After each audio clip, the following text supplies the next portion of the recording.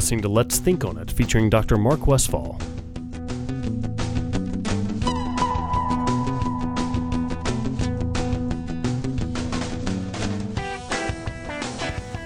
Welcome back. You're listening to Let's Think on It. Today's guest, Fred Shepard, Chairman of the Department of Political Science at Stanford University. And Jeff Thomas is with us. He's a co-thinker, as well as Hayley Ingram, one of my other co-thinkers. And so we're covering things Brexit today. We left the last episode talking about immigration. So some of this, maybe Brexit was based on immigration. And I suspect maybe we're going to talk about the fear of what's going on with the immigration policies from the EU, how that may affect Britain, and essentially terrorism. Is there a connection there? Yeah, it was the big issue. I mean, all the polls showed that it was the issue, and the new prime minister that's coming in, Theresa May, is very kind of hawkish on immigration. She's kind of moderate and reasonable on a lot of other issues, but she's very tough on immigration. And what the EU set up was free movement of people, and this was on one level just a visionary, wonderful idea that you had people moving all around Europe, and it really helped the economy, and it was a very humane system of bringing people together and making countries better, because you had people moving in a much greater variety, moving beyond sort of old nationalist stereotypes. And you spend time in England now, it's a way better country than it was 30 or 40 years ago, because you have all these outsiders coming in and making it a much more interesting place. I mean, don't get me started on the food. It's just a way better place. Okay. The culture is way more interesting, but it's politically tricky. They weren't always a country of immigrants. That's unlike us, that's how we started. Yep. And they've had this history and been somewhat, nationalistic, right, although open, liberal-minded, but still, they've been who they have been for a long time. So I can see where the kind of moving into the psychology of politics now. I can see where the average citizen would say, "Hey, wait a minute, we're losing our identity." Yeah.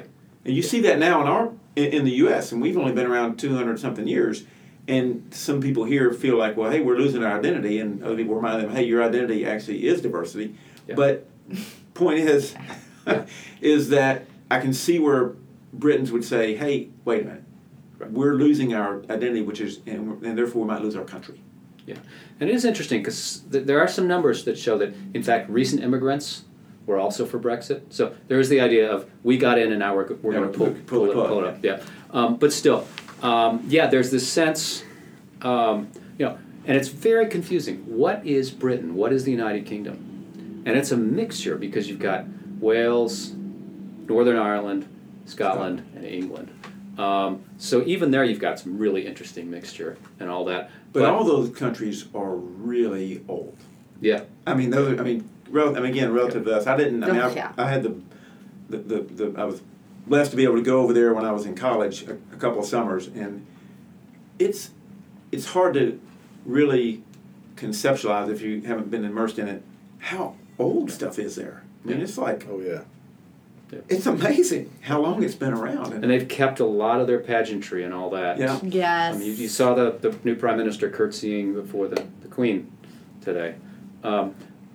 They're really struggling with different racial groups, different ethnic groups, some of which aren't, and then you add the element of the economy and the element of terrorism. Mm-hmm. And that makes it much, much more high stakes. Right, so their economy is good or bad right now? They're struggling. They haven't recovered from 2007, 2008 nearly as well as we have. Okay. And we've got problems too, but we've got a low unemployment rate. We kind of put some reforms in, and there's a general sense that our economy is moving along pretty well. You don't have that sense in Britain at all, and the negative effects are not distributed evenly at all. And so I think you can look really closely and you can see a close correlation between Brexit support and places that have not recovered well from the crisis. And that, you can be abstract and theoretical about it, but if you're barely getting by, if you have no prospect of employment, if you can't meet your week, you might blame someone for that. So essentially, the guttural feelings of the average Briton who maybe isn't doing well financially would be, hey, I'm struggling financially and I'm concerned about terrorism. Top two concerns. Yeah. And so they saw Brexit as possibly fixing both. Right. I mean, Why long are they story short. more concerned about terrorism than, say, a middle to upper class urban dweller? I think partly because of the areas are more multicultural, where the urban people are, and education. Yeah. So same here. Yeah. Same thing here. Yeah, and Okay. it's just you have a greater luxury Yeah. of thinking carefully about these issues if Yeah. things are going well. Well, and now, then you have all the things that have been going on with recent terrorism in Europe, and people begin to say, hey, wait a minute, we really, is this free immigration or, between us something we really want to be for? I mean, at some point you can say, wait a minute, maybe we need control of our borders again. I mean, of course we hear that in our country, every day. So, is there some reasonableness to be concerned about that in Europe? I think it's such a strange contraption that they created, putting these economies together mostly with a common currency, but yet it's just such a hodgepodge, a political unit. Yeah.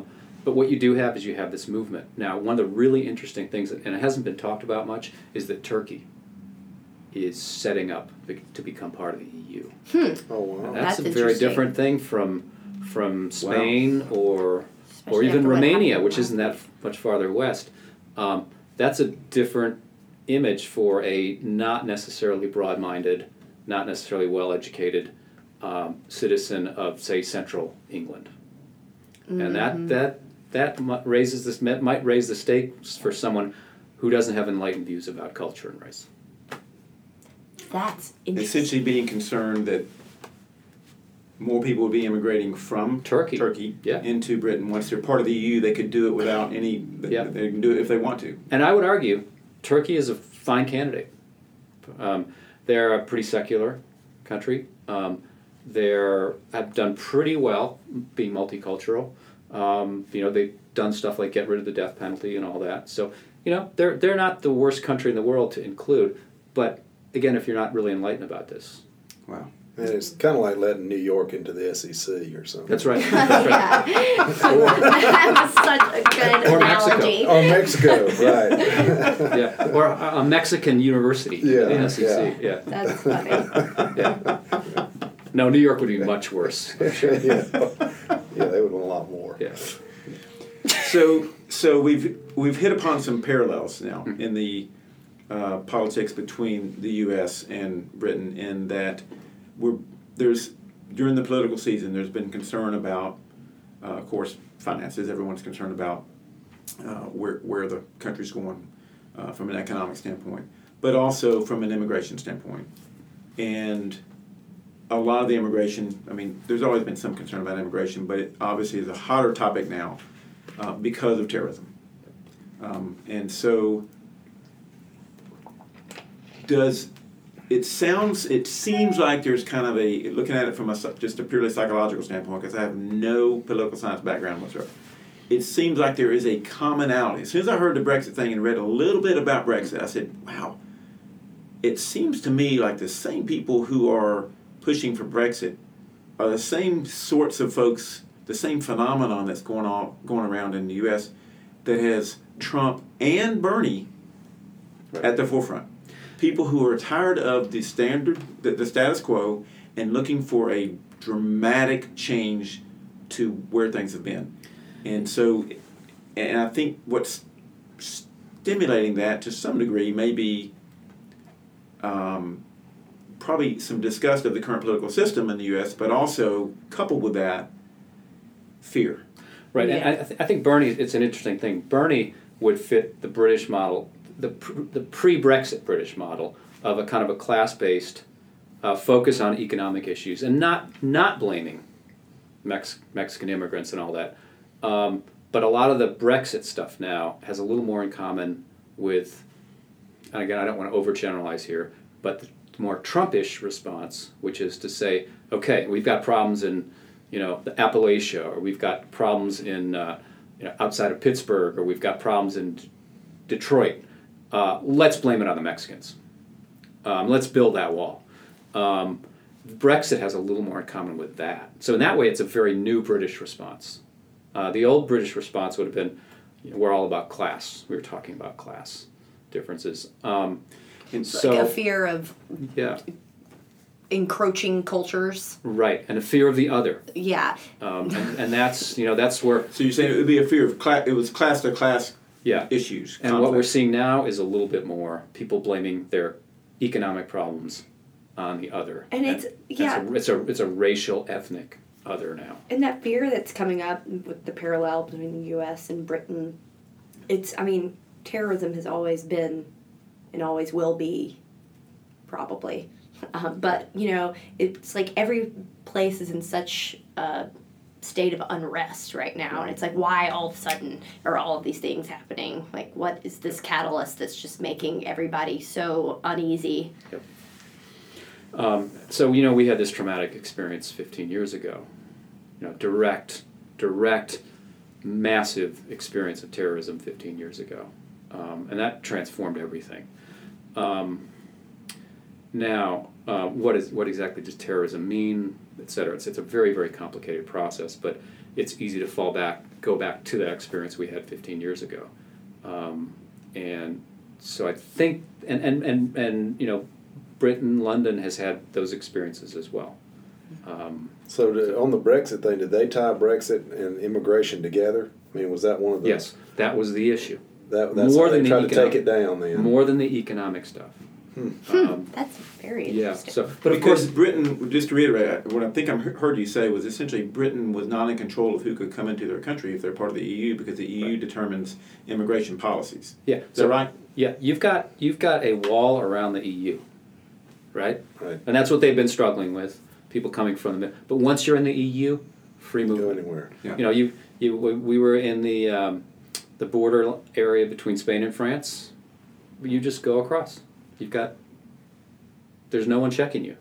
Now that's starting to change in some countries because of the influx of people from the Middle East. Ironically, you could say it's karma, because Tony Blair supported the war in Iraq.